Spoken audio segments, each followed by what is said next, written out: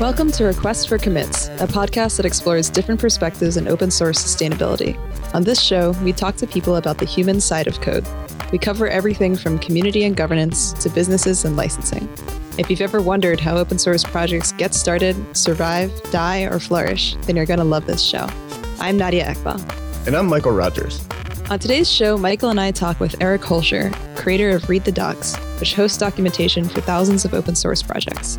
Eric also created Write the Docs, a community for people to meet and talk about writing good documentation. Our focus on today's episode is documentation. We talked about Eric's experience in the Python and Django worlds, where he learned to value documentation and why he built a community around it. We also talked about why documentation matters, how to incentivize these types of contributions, how documentation changes as projects grow, and what managing Read the Docs looks like from the inside.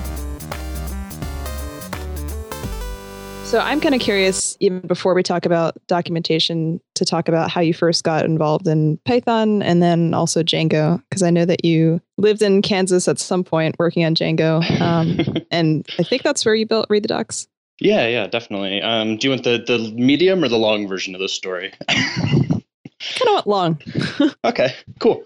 So anyway, I kind of in high school and whatnot, I started using like Linux and Red Hat and all this kind of stuff and learned Perl as my first language.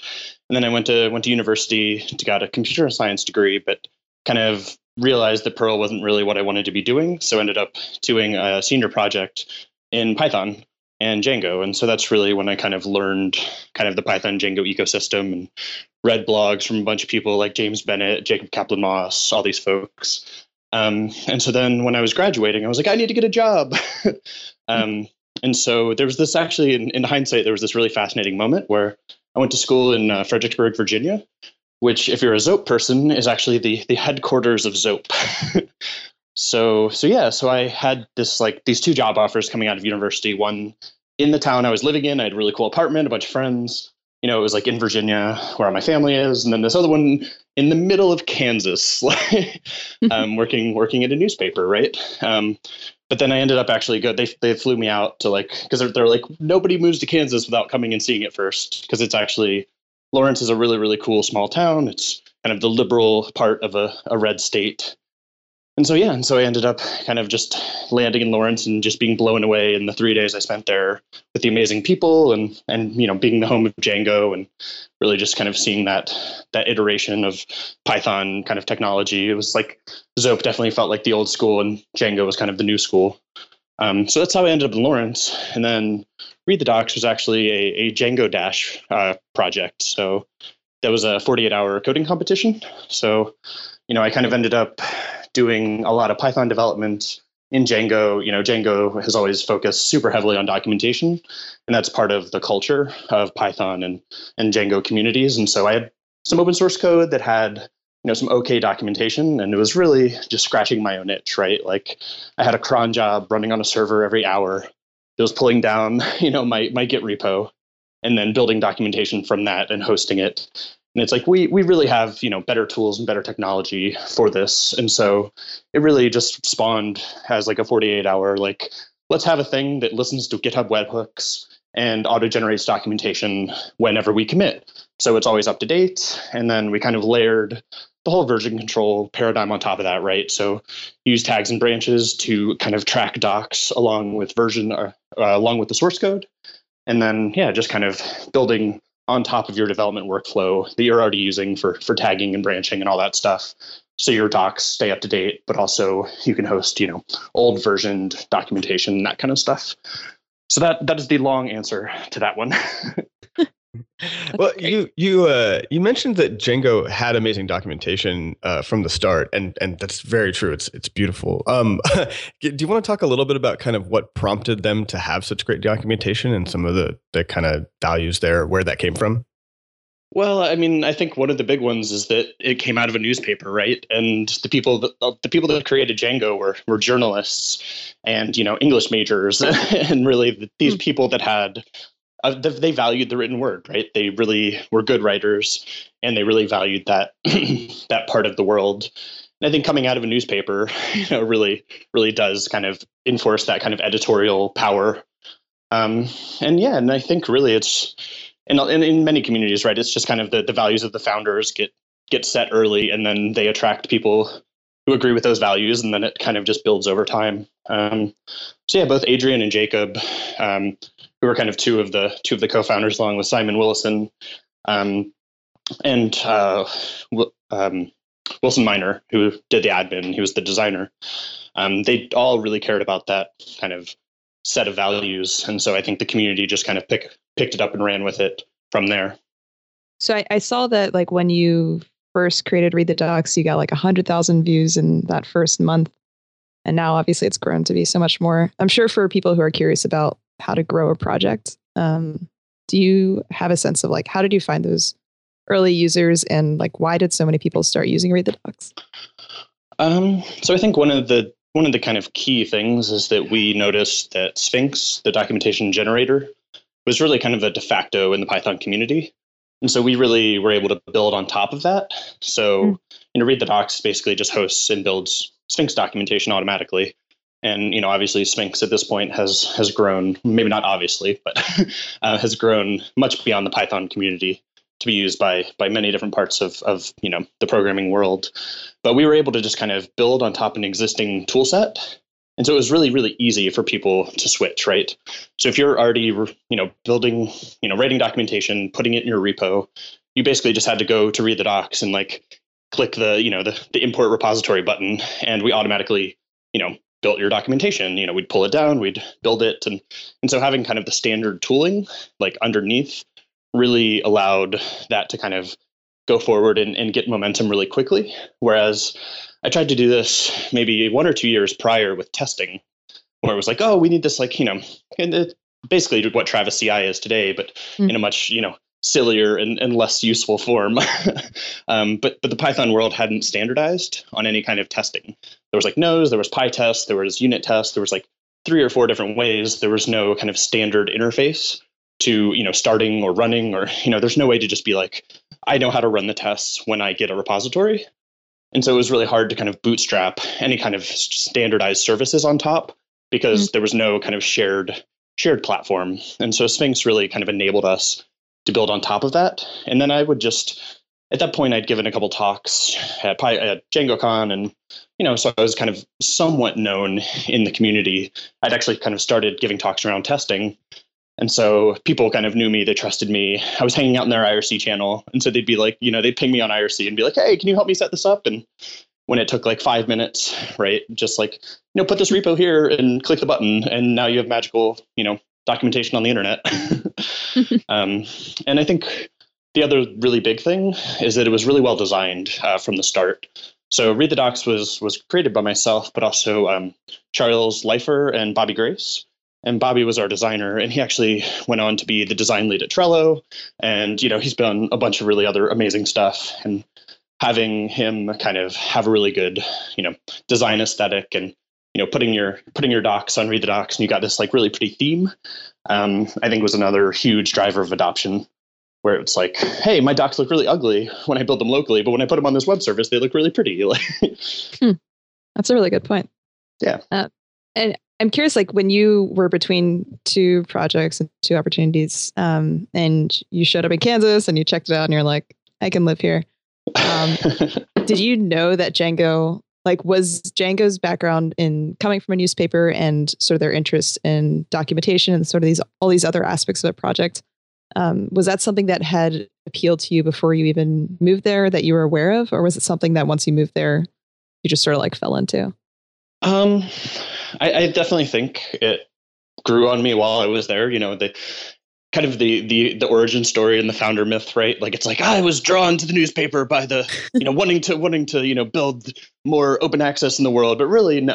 Like I was drawn by the technology, and then I really actually working at a newspaper and working with journalists, and Lawrence, Kansas is this town of like 100,000 people, and they have like. Back in like 2008, when I went there, it was like they had a website that still trumps like any newspaper website in any major metropolitan area. Like they had a really amazing local events calendar. They had so much like amazing technology, and I was really I mean, the big reason I went is I was drawn by the people. Like I'd been reading their blog posts, and there was this little kind of, group of people who I really respected, and getting to work with them was a huge part of it. And I think I grew to really appreciate and understand the news industry while I worked there. The whole, perfectionist with deadlines thing is very much a news driven, it's like we have a huge room full of presses over there that are going to start printing at, at this time, right? Like it's a very real production environment, right? And there was just a lot of, local coverage, and, being able to have like that credential when you would be like talking to people and you're like, oh, I work at the journal world. And they'd be like, oh, like feeling the power of a news organization within society firsthand was really, really cool. Awesome. And so I can actually, similarly, I think my story with documentation is very similar, right? Like when I started Read the Docs, it was scratching my own itch. I was a programmer. I just wanted to solve a problem, But then, especially when we started creating the conference and kind of got into that, I really started to appreciate the importance and the value of it once I really became kind of entrenched in that world. And I think I was definitely, from the outside, I wasn't like the documentation crusader who was trying to solve, fix the documentation world at the start, but it kind of transformed into, something obviously not that, but more akin to that once I really learned and understand the problem, and I'm able to really, think about it and understand it more deeply than when I started. And so I think that's kind of, like getting into the things that I'm doing and then actually understanding why they're important. Yeah. So you mentioned really quickly, Write the Docs, your conference. Could you tell us a little bit more about how that started and the kind of early successes and what it's turned into now? Sure. Yeah. So really, it was back in, I think, 2012. And I was at a local cafe with a few people. We have in Portland, we do kind of these weekly coder meetups that are more social than, getting anything done. And I was talking with Troy Howard, who has done a few other conferences like Node PDX and JSConf in Asia, a couple other things, or in China. And I was just kind of lamenting that Read the Docs didn't have a community, right? It's like we have a bunch of users, we have a bunch of people like to use our software, but we don't have this sense of community where they're getting together, they're doing best practices. And really, there was just this kind of general, nobody knows how to write documentation. like this is this huge sort or pain point for developers, and nobody's really talking about it. And so it was like, all right, let's I was just complaining, and his answer is like, just start a conference, right? Like that's kind of his answer for everything. And I was like, yeah, I mean, okay, I guess. And I just kind of left it at that, and it kind of disappeared from my mind. And then, 2 weeks later, he sends me an email that's like, hey, I built the conference website for the conference we're doing. And I was like, oh, because I had no interest in community organizing or conference event organizing. I'd never done any of it. But yeah, so then I was like, all right, let's see what happens. And we kind of built the website, and I went up and wrote a blog post and put it on Twitter. And then it kind of hit the front page of Hacker News. And, we were kind of envisioning this little like 75 person, Portland regional event, maybe from Seattle and San Francisco, but, just a few, 75 people in like an office, like on a Saturday, Sunday or something, just free venue, really cheap or free conference. And it kind of hit the internet and like exploded. And I think we got like 200 or 300 signups to our mailing list like the first day. And, everybody on Hacker News is like, oh, this is something that should exist. Like, why did this not exist? And so it really just kind of got more momentum behind it than we really were expecting. And so the first year, it was kind of a 200 person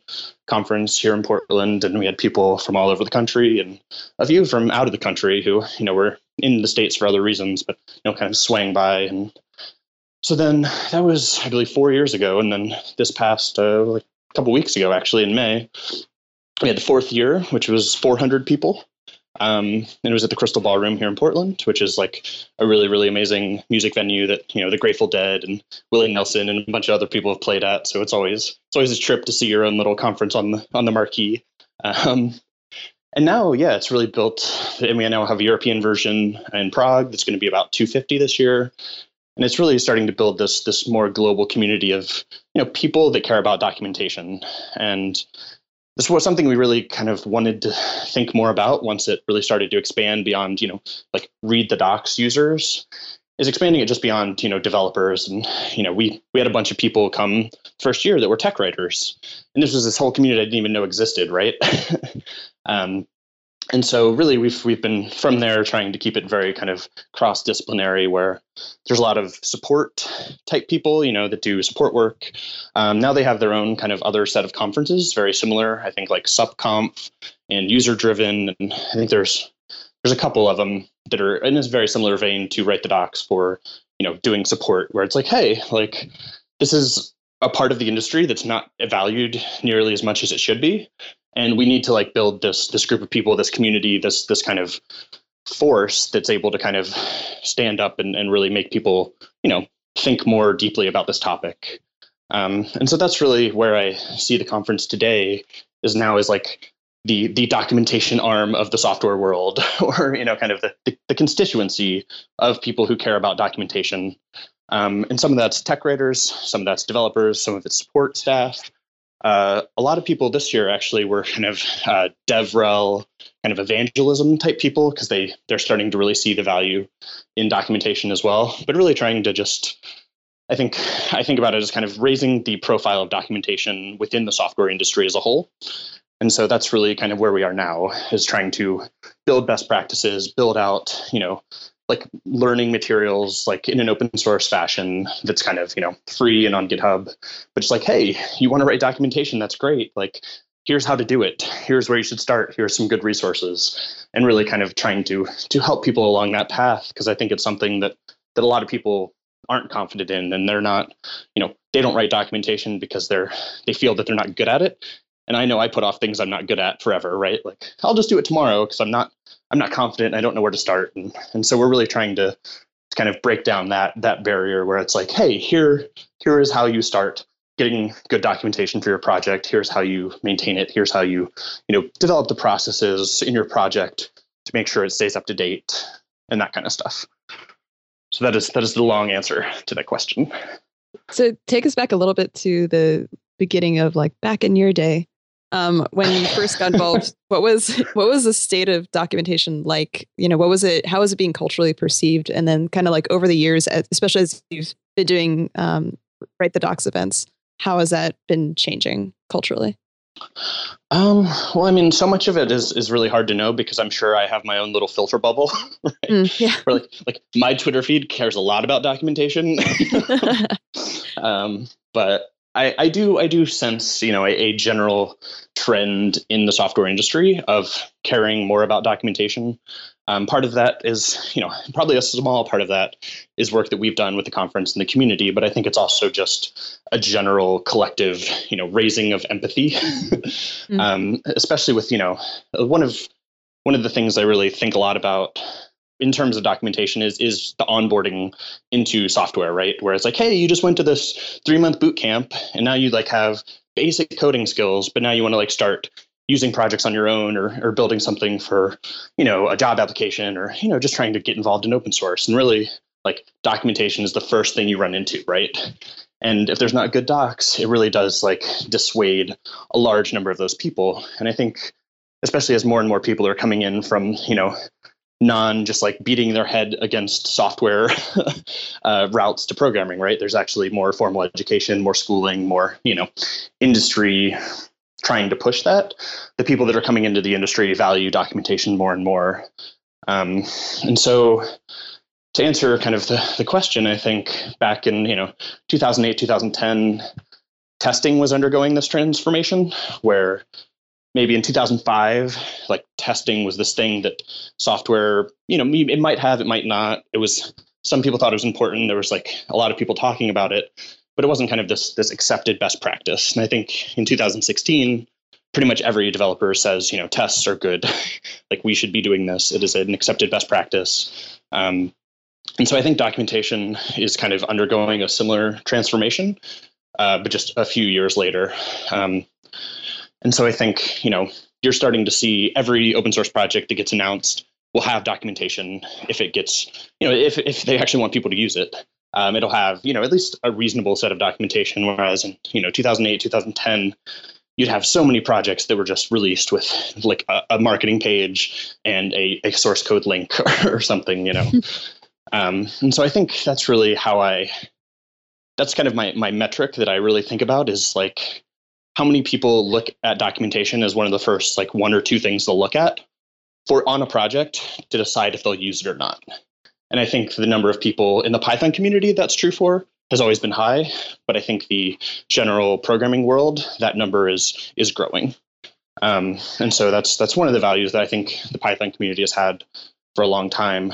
But we weren't actually on the testing train as early, right? I think when I look back in history, I see, Ruby as like really, really testing focused and Python is really doc focused. And now we're both kind of starting to merge into the other and get excited about, they're both important parts of software development. And so that's really, I see more and more projects that care about documentation, people talking about it, people actually writing it and caring about writing it.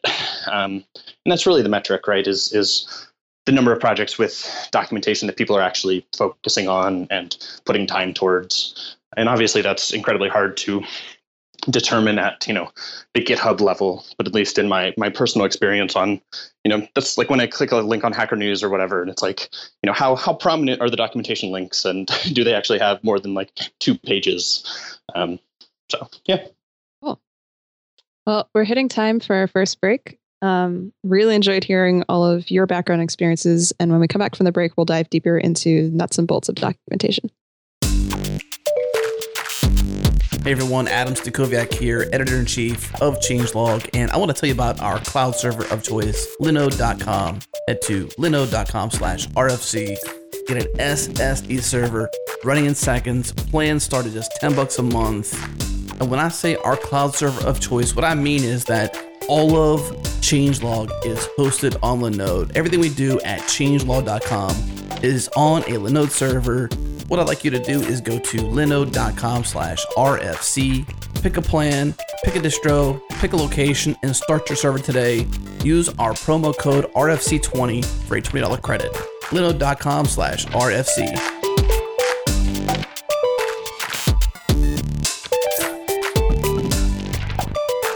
We're back from the break with Eric Holscher, who is the creator of Read the Docs. And we're going to kind of dive into some of the nuts and bolts of documentation. So I thought we'd start just by making the case for anyone who might be listening to this and isn't convinced that documentation is important. Why does documentation matter? What are the practical benefits to a project maintainer and to the community? Totally. And so this is actually almost every talk I give, I do like a little 5 minutes at the beginning, because I think giving people the words, even if they're already convinced, but using the words to convince others. And, I think it's really important to have these arguments actually thought out. And so one of my favorite ones is kind of for actual programmers, which is just like the selfish appeal, right?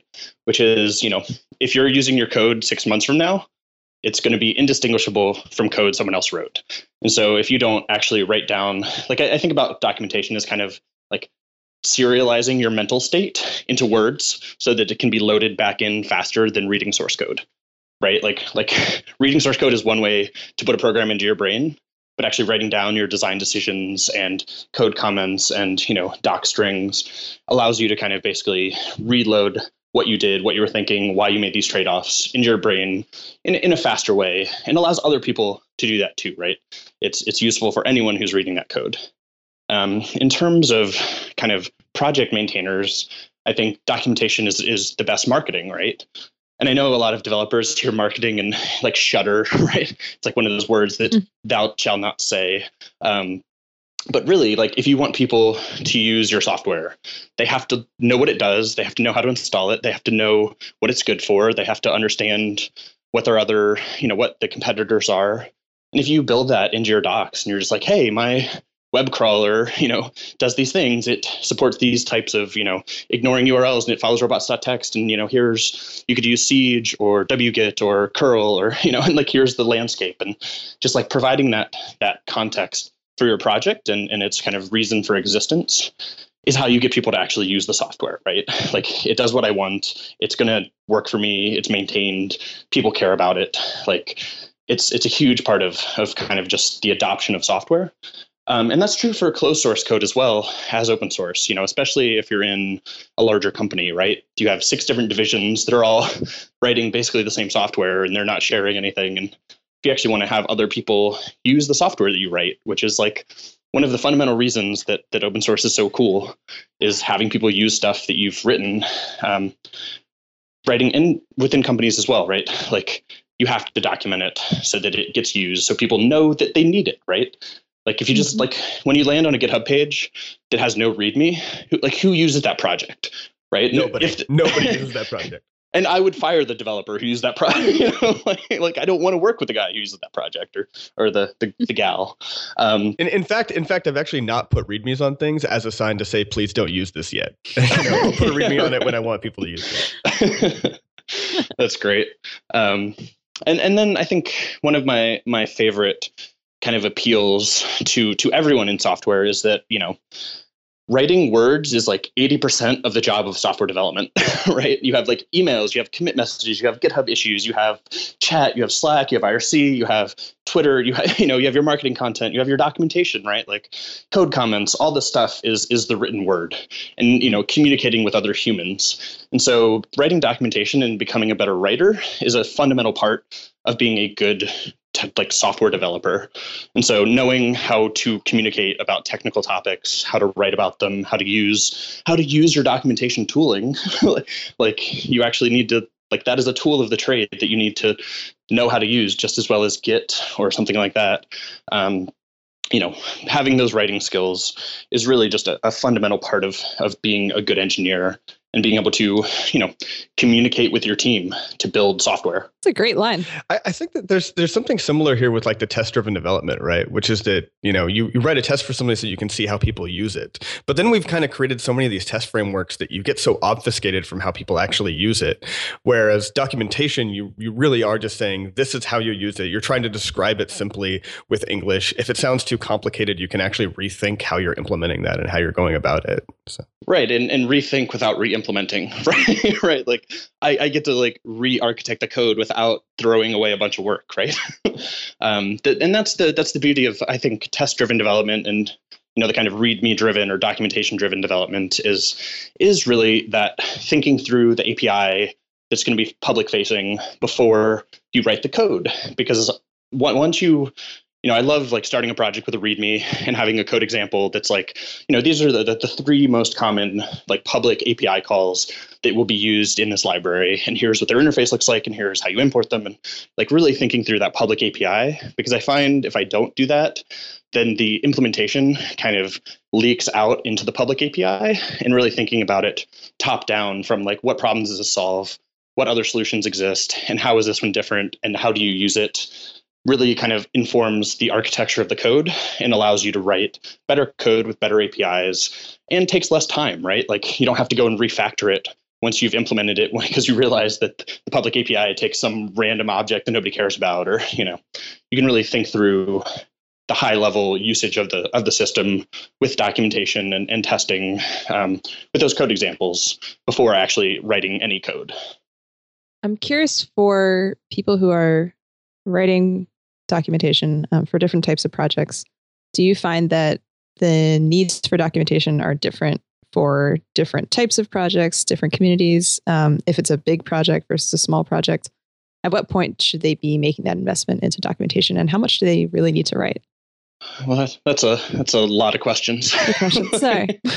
Basic question is is documentation different for different types of projects? Totally. So I think one of the things that the themes of in the writing world and the conferences is know your audience, right?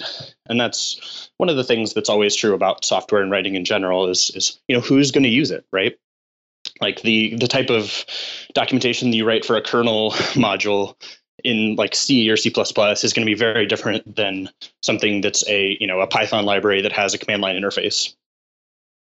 And so really, I think there's definitely kind of a point This is we're about to get in one of my favorite topics that's incredibly contentious.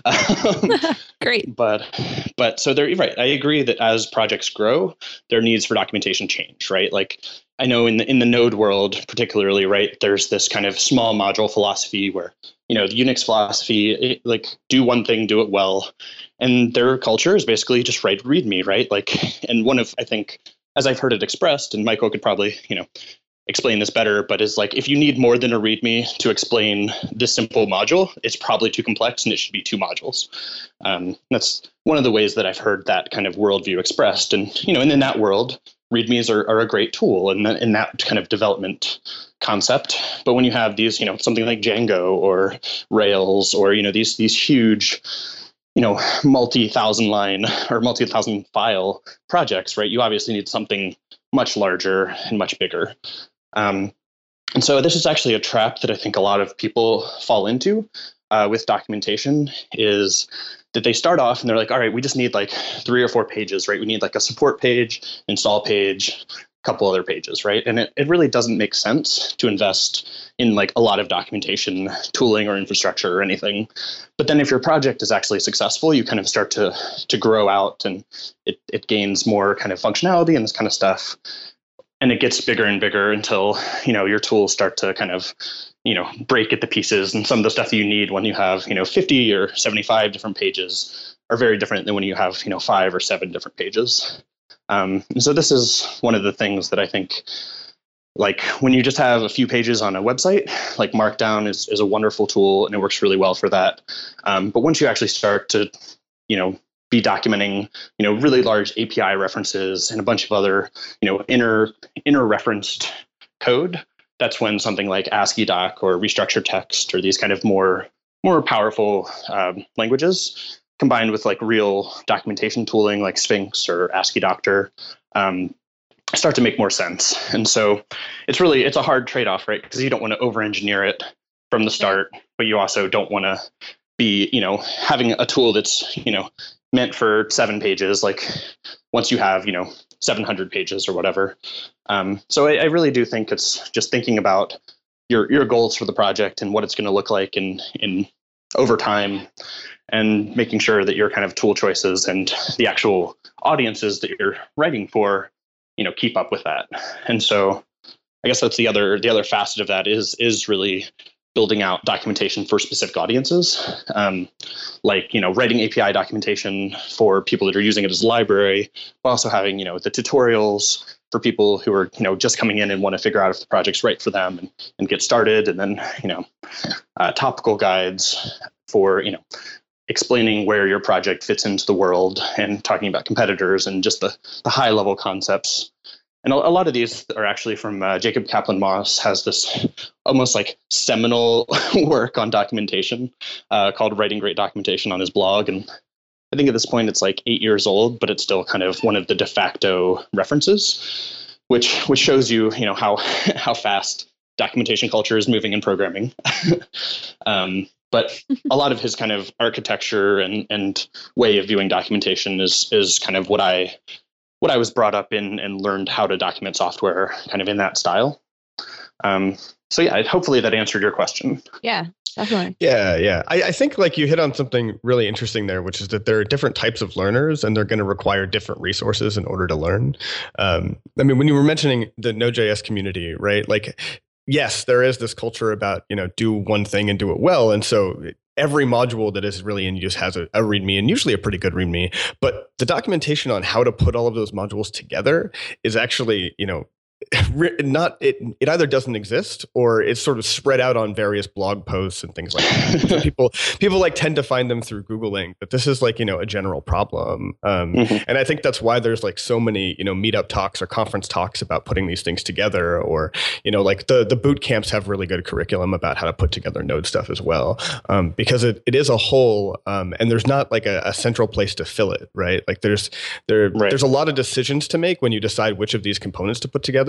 And nobody wants to like officially endorse a way a lot of the time.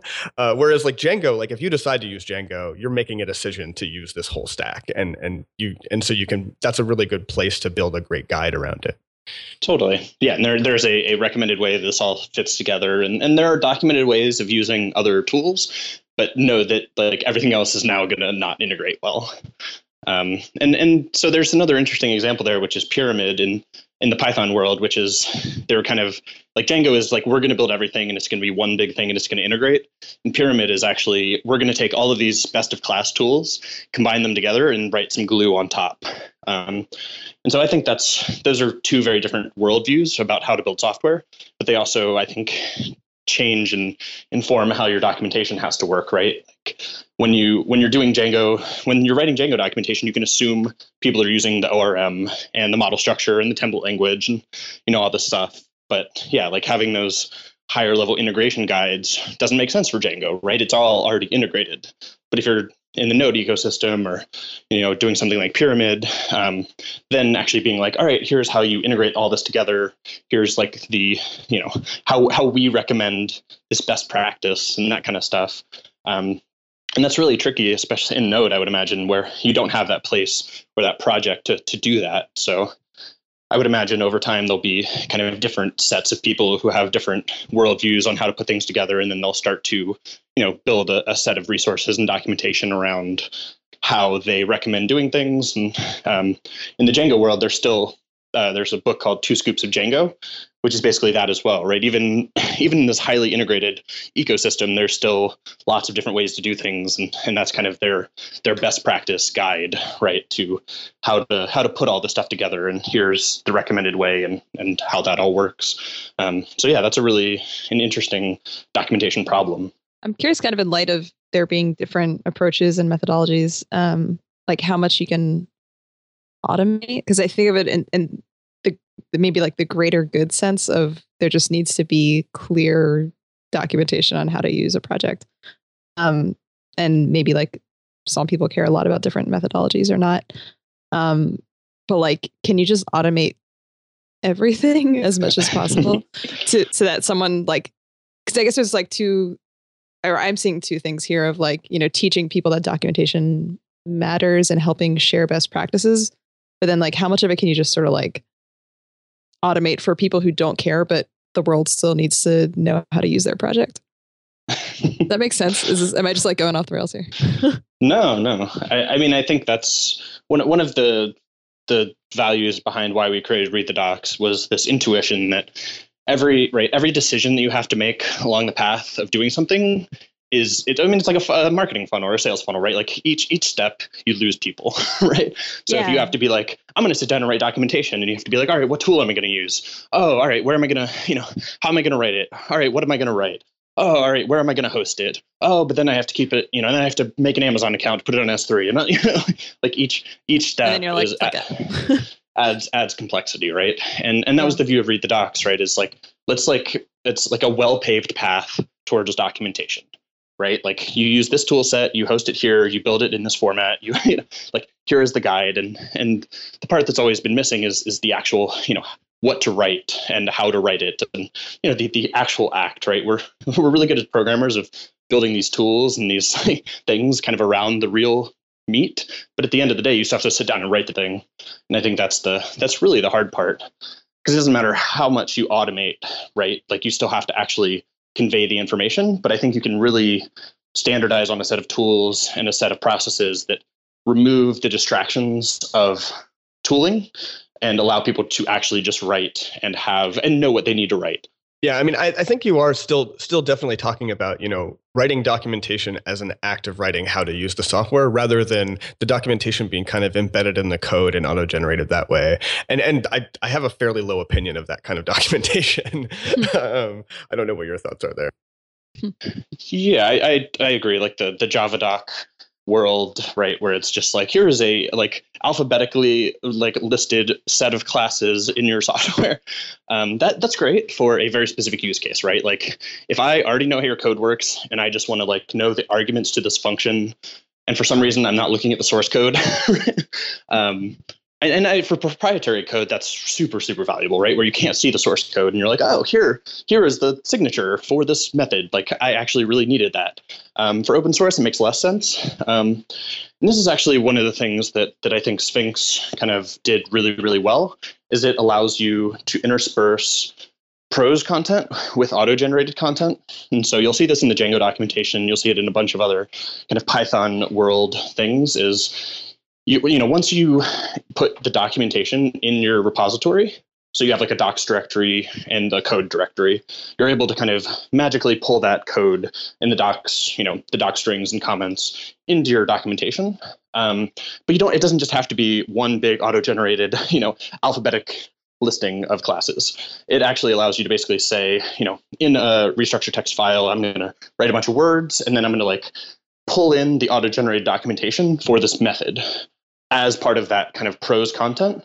And that allows you to contextualize and really kind of add value on top of just pure reference. But it also magically stays up to date with the source code, right? So when the definition of the program or of the function changes, you don't have to go back and update every piece of code that's, referencing that function. You can actually, pull that in dynamically. And then you're able to kind of mix prose content with live source code content that is always up to date. And I think that's really, I've seen a few different ways of doing this. And that's the best that I've seen in terms of just building a cohesive, reasonable narrative where you're actually, communicating with humans and also pulling stuff out of the source code so that it's always up to date and you're still kind of getting value out of your doc strings and your code comments. I think humans in general are the theme of this podcast, probably. Let's talk about the people part of it. Pro-human. Yeah, I'm really interested. So when we had Jan Learnhardt on, we talked a lot about kind of contributor funnels and getting people involved in a project and having kind of a ladder. And we did talk a bit about documentation and working on docs as being a great kind of first step to get involved in those projects. And I'm wondering if there's any tension between that and this kind of professionalization of documentation that you've been working on. A lot of what Write the Docs is doing is really establishing that this is a core skill that you can have and people can get very, very good at just this one thing. If you're kind of professionalizing it while at the same time saying that it's kind of a good first contribution, how do you tease that apart? Interesting. Well, I think so many times when I hear about documentation as a contribution, it's kind of the whole beginner mind argument where it's hey, new person, you're able to explain stuff to me, the expert, that I've already forgotten about and integrated into the abstractions that exist in my mind, right? And I think that's one of the really big ways that kind of onboarding people through documentation to contribution is hey, we value beginners. You have a different perspective. Yes, we have experts in writing and and writing code, but all of the people who are veterans of the project have a completely different worldview and understanding, and that guide that we wrote on why this project exists in this space makes no sense if you're if you don't know what the space is, or things like that. And I think, I don't know if Write the Docs is 100% kind of professionalizing it. It's more just saying it's valuable and it's a skill that we all need to have. And so yes, there's people whose job it is to write, but every developer, their job is also to write. So, regardless of if you're kind of doing open source work or something else, right? Being able to contribute documentation to a project really does increase your skill as a developer. And so I think that's another way is I always see documentation framed as kind of a non-code contribution, which is this really weird, othering of anything but code, right? It's like NoSQL or whatever. We're defining what we're doing in the negative, right?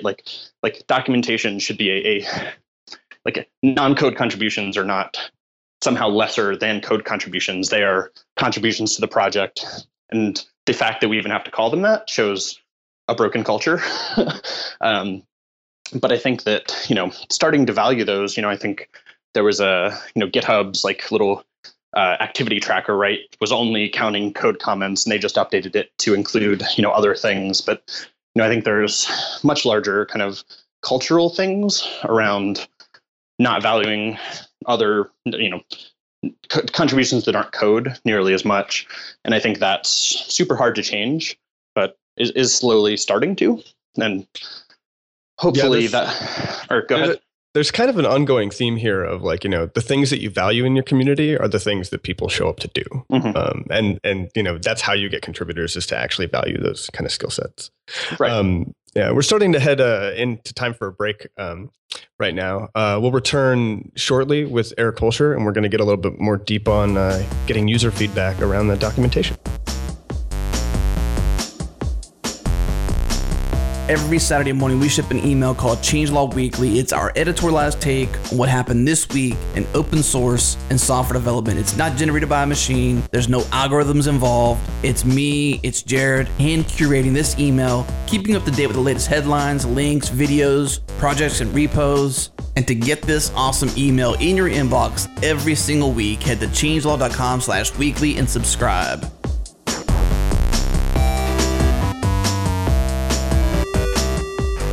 All right, and we're back with Eric Holscher, creator of Read the Docs and Write the Docs. So Eric, I want to get a little bit into, we talked about valuing documentation and valuing documentation skill sets. Are there some really specific things that you do or that you've seen work for signaling that you care about that documentation and building a community around it?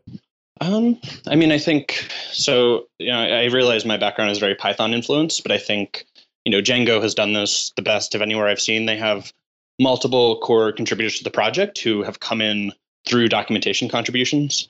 And I think really one of the big things that they did is they basically require documentation along with tests for every piece of code that gets merged into the project, right? So you're signaling that, tests and documentation are just as important as written code when we're thinking about deploying features, right? Like if you put this in the code base and nobody knows it's there because it's not documented, means that, that's not a complete pull request. It's not a complete feature. One of the really other interesting things that Django does as well is they have a policy of if something is not documented, then it's not supported. So if you start using features and they're not in the documentation, that's kind of an implicit, gesture or an implicit kind of acknowledgement that it's not documented.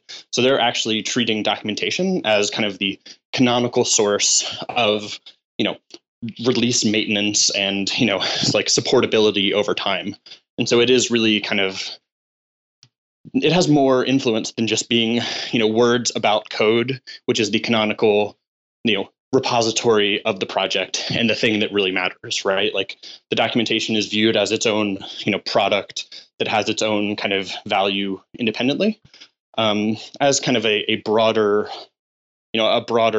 open source thing, right? Like having, tags in your issue tracker for, documentation needed or, easy ways, saying it in your README, right? Like if you would like to contribute, here's some open issues that need fixing in the code, and here's some open issues in the tests and the docs or, whatever that need to be improved on.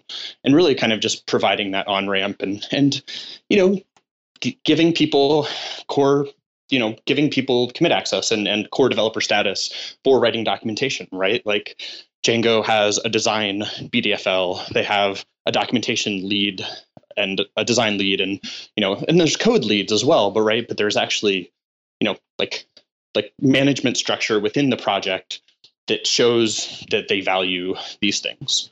And I think that's really right. That's really the thing is there's so many implicit signals that come from caring about something, and it's really easy, right? Like how big is the page in the, in the design for like the landing page of the site? Like, do the links actually go to the documentation or do they go to blog posts from third parties? Or do they go to, rendered markdown files in a GitHub repo somewhere? Or are they actually like branded with the real kind of, project branding on the site, integrated and, kept up to date and all this kind of stuff. So yeah, Yeah, we did this in the Node.js project too. When we liberalized kind of commit access, we started giving commit bits for just solely documentation. And one of the really noticeable things is that retention was really high with a lot of those people. Like a lot of times when people show up to casually contribute to documentation, it's like, oh, I noticed this problem and then I fixed it, and then they kind of go away forever. But when we started like actually, onboarding them into kind of becoming a committer, they stuck around quite a bit more. We tried to do that whole if it's not documented, it's not supported thing, but too many people started relying on undocumented features, and when we broke them, they got very angry. So we had to back off of that. Yeah, no, when it's a cultural thing, right? Like you have to ease that in, right? But yeah, that's really, and I'd be something else I'd be really, really curious about is the diversity of the people coming in through documentation contributions versus code. My guess would be is higher. Yeah. The first woman given a commit bit on the project started with documentation. Actually, technically, I think she started writing up the blog posts for the evangelism working group, and then became a committer on the website, and then started working on documentation on core, and got a commit bit, and now is actually doing some code work in core. So, yeah, and I think that's so important, right? Is if you don't want the same group of people working on the thing, you have to find new ways to bring them in. And I think, documentation, I think the write the docs in general, right, is basically gender neutral. Like it's 50-50. Every year we've had 50-50 speakers. The entire industry, as far as I can tell, is like representative of national averages in terms of gender. Of course, there's other, diversity things that we need to deal with. But I think so many people kind of fell out of development into these kind of auxiliary support, writing, design, UX, and bringing those people into your communities is going to increase diversity just because of the structural issues in the industry, right? Right. And also, giving them commit bits and bringing them into leadership is really important as well, right? Totally. Because you need those voices around, and especially just generally people that are thinking more about the end user experience of using it than having their head in the code implementation. Like they need to be enabled with the same kind of voting privileges and the direction of the project. Yeah, no, it's like the empathetic love bomb that happens to me at the conference every year because technical writers are so much they're like real humans that communicate, and they're I would say way above average in the empathy scales, right? And not all developers necessarily are, right? Like it's attracting a different type of skills and a different type of person, and I think it's super interesting to see these other communities around software and where a lot of the more diverse folks have landed because they felt, excluded or just like getting into software is really hard. And there's structural issues, right? It's not just hard, but. I guess from that, I'm curious how we incentivize documentation and other non-code contributions, and like actually recruit that talent and reach out. Do you have to look outside of the communities that are actively contributing right now? Yeah, so that's one. It's slightly tangential, but that's one of the things that I'm trying to do this year with kind of the Write the Docs world is to have a stable of speakers who are able to go to other events because it felt.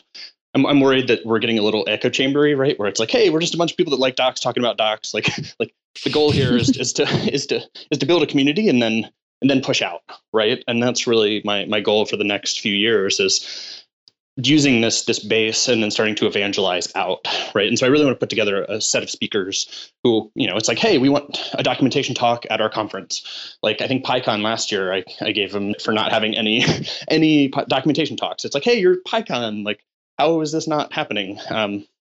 And so really trying to kind of be able to kind of influence the conferences, because obviously my worldview sees the conferences as influential. And, I do conferences. So, it's an obvious place to start in that I have a set of speakers who are really good at talking about documentation.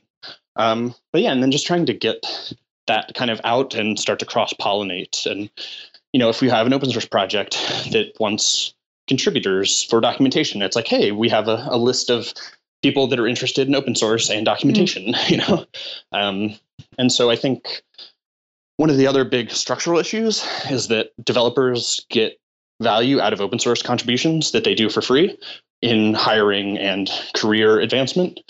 But I think other professions don't have nearly the representative value, right? If I'm a technical writer and I contribute to Django's documentation or something, right? Like that's not necessarily going to be a resume item and a interview question in nearly the same way that as a programmer, I would have that. And so I think that's one of the other things is trying to figure out how we increase the value to non-programmers to working on open source projects. And that's one I don't know how to solve.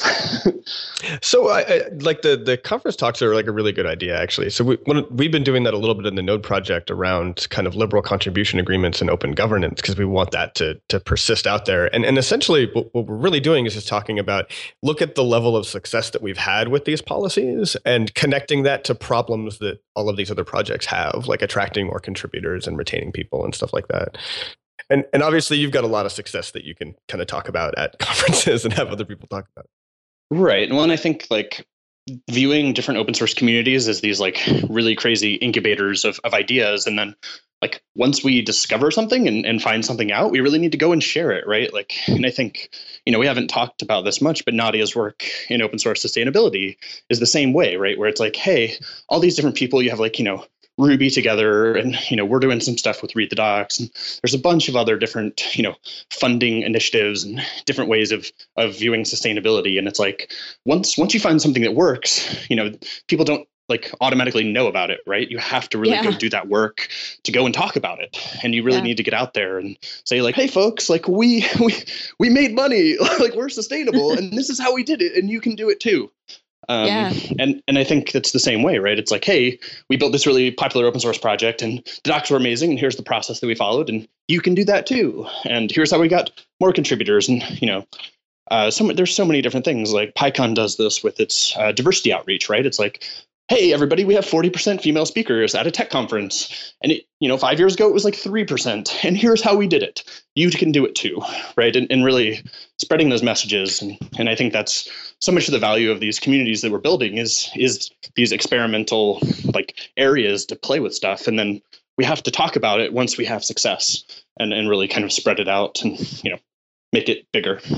Totally. And I mean, you're like the epitome of this. I think you've experimented with more things than any other project I know. Just for people who aren't familiar, off the top of my head, you went through a startup accelerator, which is actually how I first met you. You got a grant from Mozilla. You have enterprise clients who pay for stuff. You've been monetizing through Write the Docs and conference, I assume, crowdfunding your life, and ad space on Read the Docs. Like you've tried like literally everything. And I've really appreciated how transparent you've been in documenting that stuff so that other people can learn about it.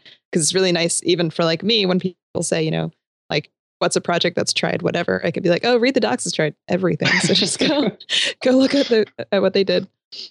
Well, I don't know if it's a compliment to have tried everything, because that means obviously nothing worked. Maybe. Maybe. Which is also like a great question and something that I've kind of wondered about. I know that you and I have talked a little bit about the project management side of things like this. And I think Read the Docs is maybe more unusual in the sense of you're a service and a platform. And so like, and I'm very curious to hear Mikeal's take on this, because I know we've also talked about this of like, there are types of contributions that you can incentivize people to casually contribute to do as volunteers, to do, in their spare time. Stuff like project management requires deep, regular familiarity with the project. Like you can't just jump in and help project manage, like Read the Docs. But it also doesn't involve code. It doesn't involve a salary. There's no money in it. So it's really hard to like recruit a contributor for something like that. Yeah. I mean, it involves like an enormous time commitment, right? And all of those like benefits that you were talking about earlier, like employers wanting you and things like that. Like that's project managers don't get recruited that way by like looking at the open source projects. Look at this issue that I wrote. It's so good. Right. Exactly. Yes. That's like, how do you incentivize that besides just giving people salaries? Well, and so this is what Django does, right? Like the Django has, I forget what they call it, but they have one paid staff, who is a project manager. Yeah. Mm-hmm. And that's really, they were like, there's no way to, this is not a volunteer thing. And every release, we have a volunteer who does it, and they burn themselves out doing it, right? Because it is a lot of work. It's kind of the release manager, project manager kind of role is incredibly stressful. It's really hard, and it's very thankless, right? And so, yeah, that's a really, really tricky one. And this is actually where we've settled kind of with Read the Docs as well, right? Like we are a service. People use us. It is free on the internet. We are also open source. And like that last part is the least important for most people, right? Like they're like, you're a website that I use. You host my documentation.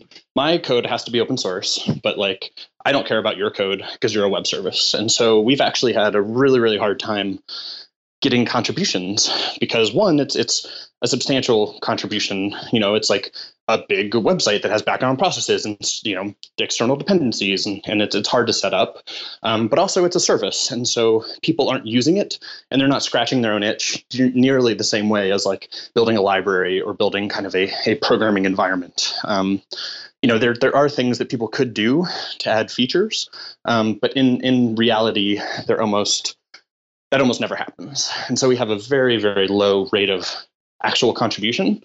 And in terms of sustainability, I would say being open source is actually a detriment to the sustainability of the project because it limits our commercial potential. So something like GitHub, right, is incredibly valuable, but then they're a closed source. And so people pay them for GitHub Enterprise. GitLab doing some very, very interesting stuff here. I haven't fully kind of viewed how their business works, but it seems very complicated and interesting. But I think it's a really frustrating thing where, you know, we have this open source thing, we're supporting the open source community, but there's no obvious way to sustain it. And a lot of the previous models have failed or not accessible because we are open source. So there's very few open source services that exist that are kind of sustainably funded that I can think of, right? Like there's so many that are traditionally viewed as open source, like GitHub or Bitbucket, or these things that enable open source as a business model, but aren't actually open source projects.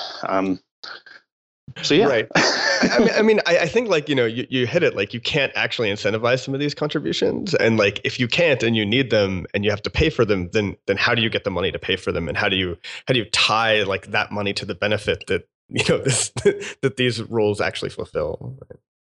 Yeah, and so I think that's one of the big outstanding problems in open source, right? And I think lots of people are trying to solve the problem with money, because it is, you know, as you do more and more free work, eventually you're like, hey, like maybe I should get paid for this. And then that's really, you know, we don't have time to talk about all the different things that we've done, but you know, so much of like the reason that Read the Docs still exists and is open source and running is because I've been on call for 6 years for free, basically.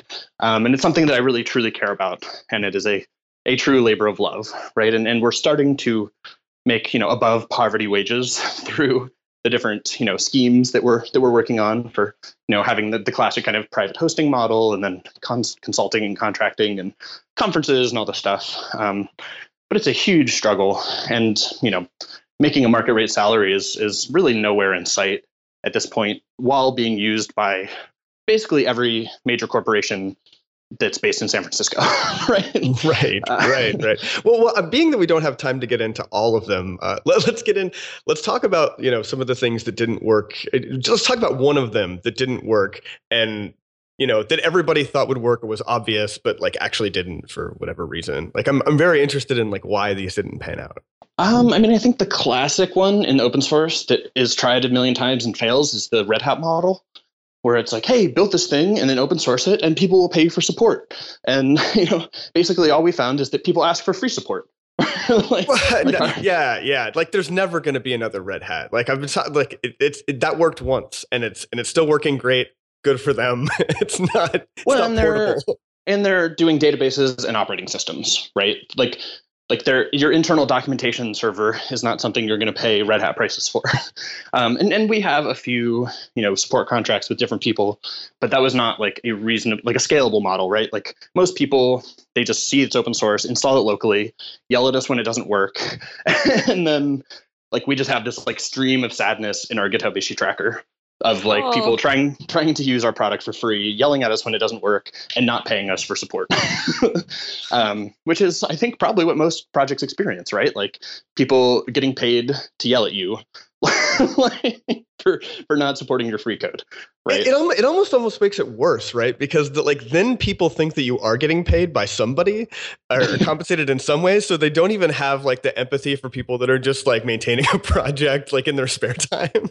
Well, no, my favorite is when at conferences people come up and they're like, "Oh, we installed Read the Docs locally and it's so good. We're getting so much value out of it. What a great product." I'm like, "Oh, cool. Have you ever contributed anything?" They're like, "Oh." I'm like, "Oh, do you want to contribute to us to support ongoing development?" They're like, "Oh, well, it like already works. It pretty much does what we need it to do." And like, end of conversation. And it is a fascinatingly frustrating thing. Oh man. But yeah, so that's that's why we're looking at advertising as the latest thing, because it's like, well, we're a free large website on the internet. And there's exactly one business model that has been proven to work. And what we're trying to do is do advertising properly, kind of in the style of the deck, right? Where we don't track users, we host everything, we don't share data, we basically run newspaper advertising, right? Like we are building a newspaper advertising business on the internet where it's like, we're going to put a thing on the page and we think some people are going to look at it. And really, there's so much ad tech that's been built to, try and understand all this incredibly complex data that then gets schooled and tricked and ad fraud and all this stuff. And it's like, hey, what if we just put an image on the page? And like, we think most people are going to look at it, and then you just pay us money and then it'll work fine. Like that worked for hundreds of years.